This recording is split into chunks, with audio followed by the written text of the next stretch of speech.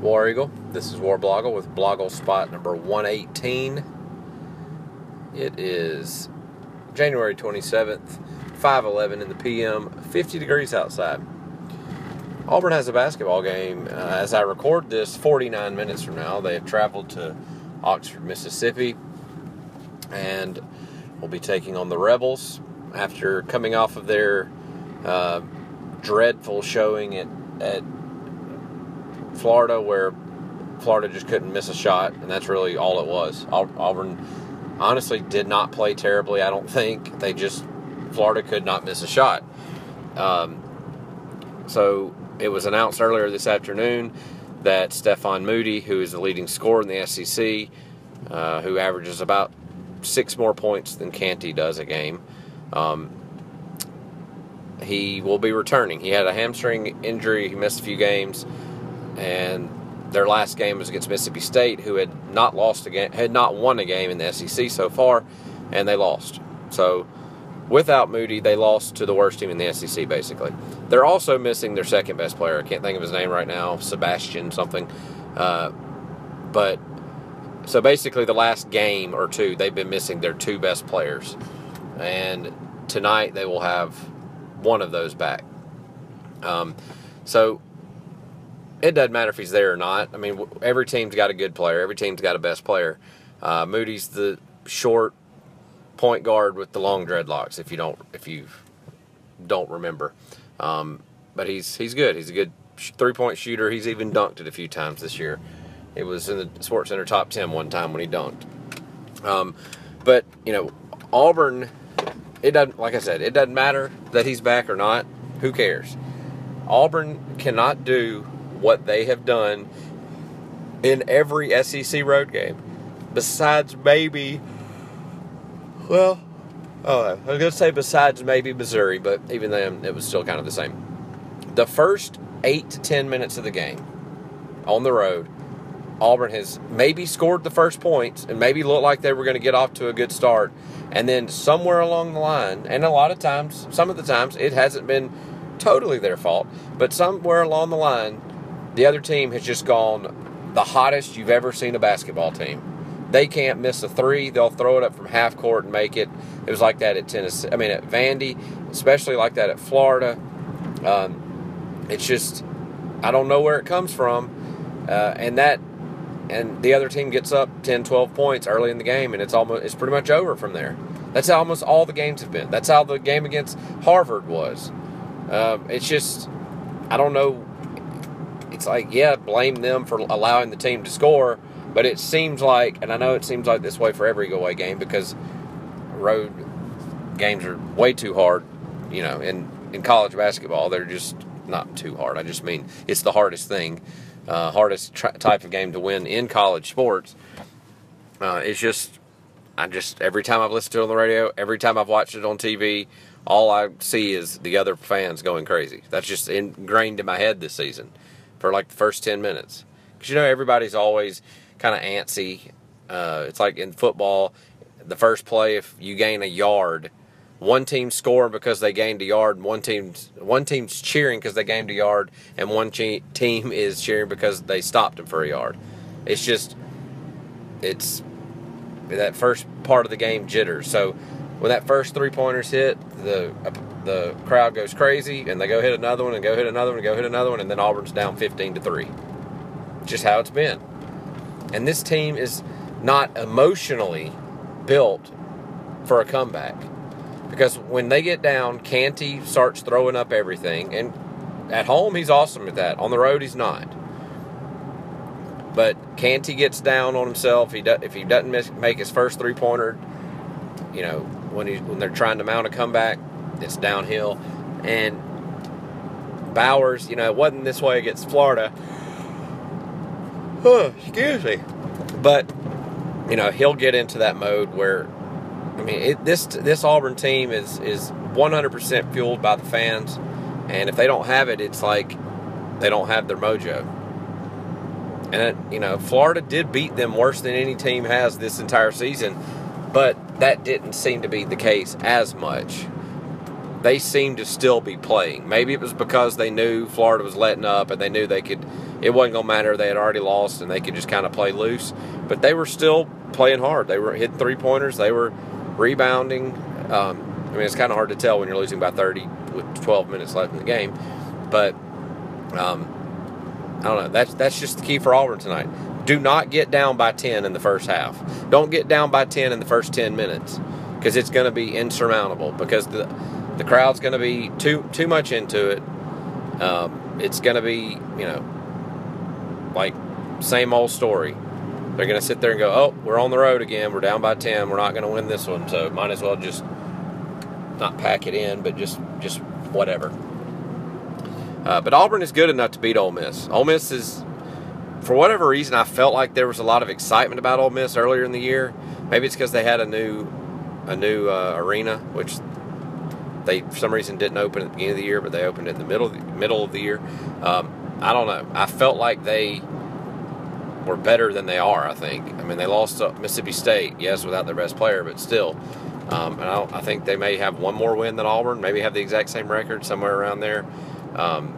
So Ole Miss is not Florida on the road. Ole Miss is not, right now they're not Vandy. Vandy's actually won 4 out of the last 5. They're better than Missouri, but Auburn shouldn't have lost to Missouri. That was kind of their first game with all those injuries, and they were winning the game and should have been killing Missouri, and then Missouri started making those shots. You'll remember that one. It was the one in front of 50 fans while it was snowing over there.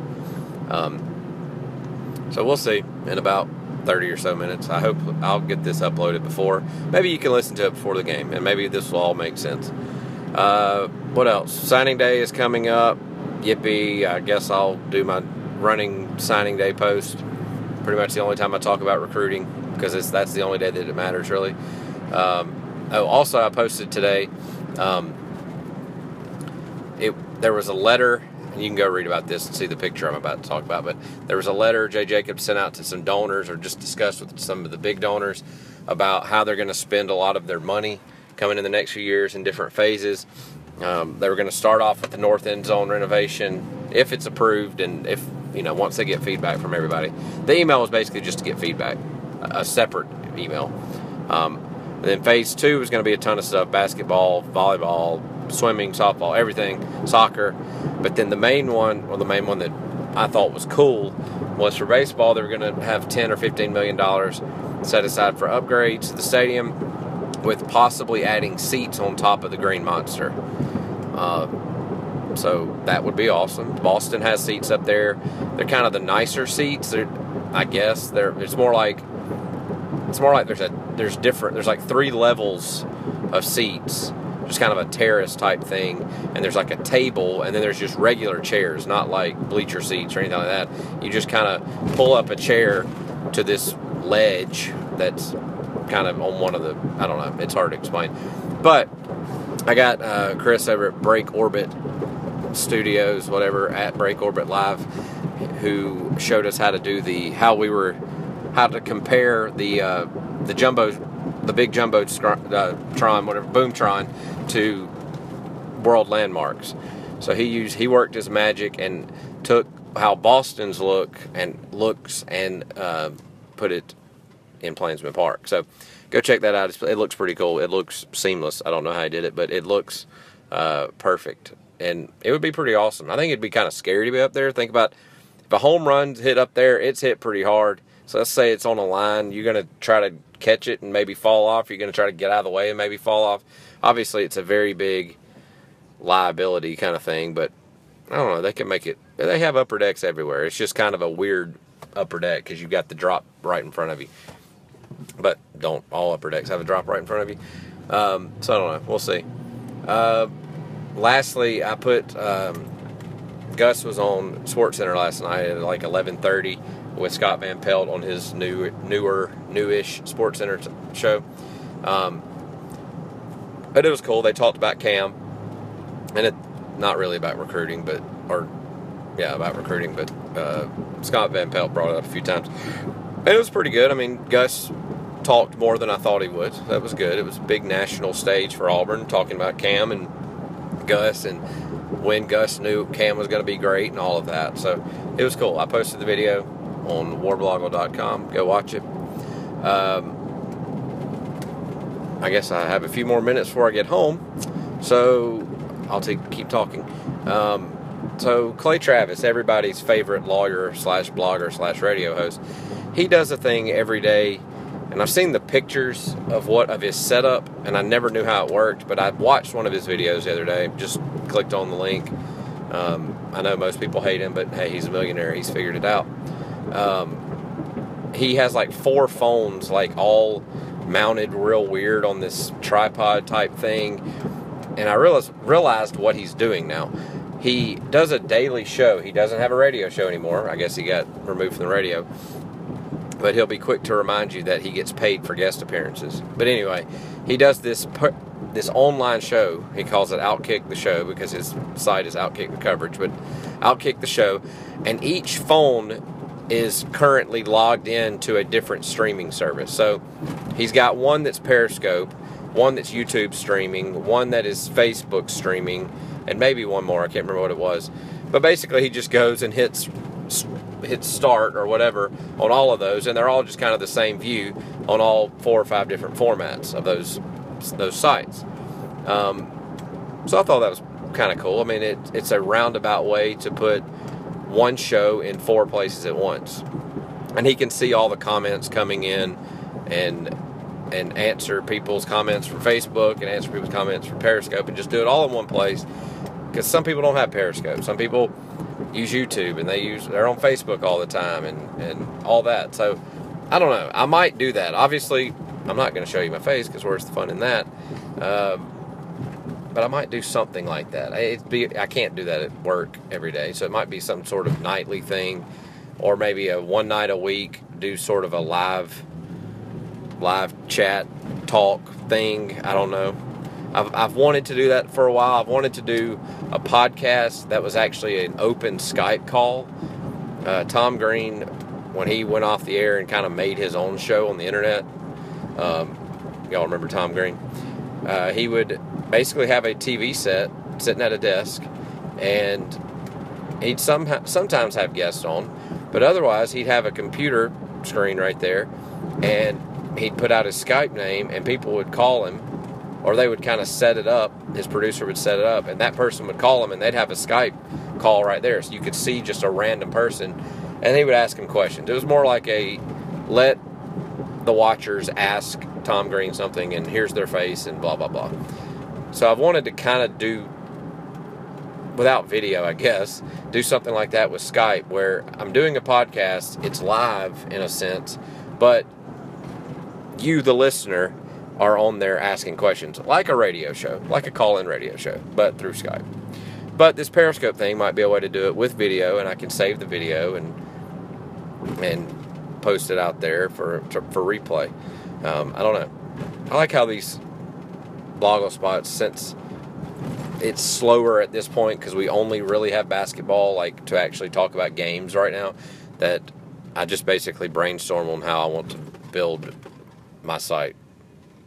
Yeah, so I'm sure it's fun. But if you have any ideas, tweet me, reply to the tweet when I put this tweet out here, when I put this BlogleSpot out there, or on Facebook. If you have any ideas, or if you like any of these ideas, let me know. I mean, my biggest goals for this year are to do more videos, get a big YouTube presence, vlogging and all that kind of stuff, and then also do more of it, get some sort of live show, whether it's Periscope or a podcast or a Skype or something, because I guess my goal is to have a radio show one day. I think I've decided that, because it's easier to talk. I've said that through these BlogleSpots. All this stuff I said, if I wanted to type it out and make it pretty, it would have taken me 3 hours. Now it's taking me 10 minutes on a drive home. And people like hearing rather than reading, I think. So yeah, that's what we're moving towards. I think that's all. Auburn tips off in 35 minutes as I speak this. So let me get home and post it quickly, so you can quickly listen to all this hard-hitting analysis, so you'll know what to expect while Auburn is not getting down 15 points in the first 5 minutes. So yeah, tweet me back. Facebook, all that kind of stuff. Any ideas, any thoughts, anything you want to talk about tomorrow, we'll do it. BlogleSpot 118, done. War Eagle.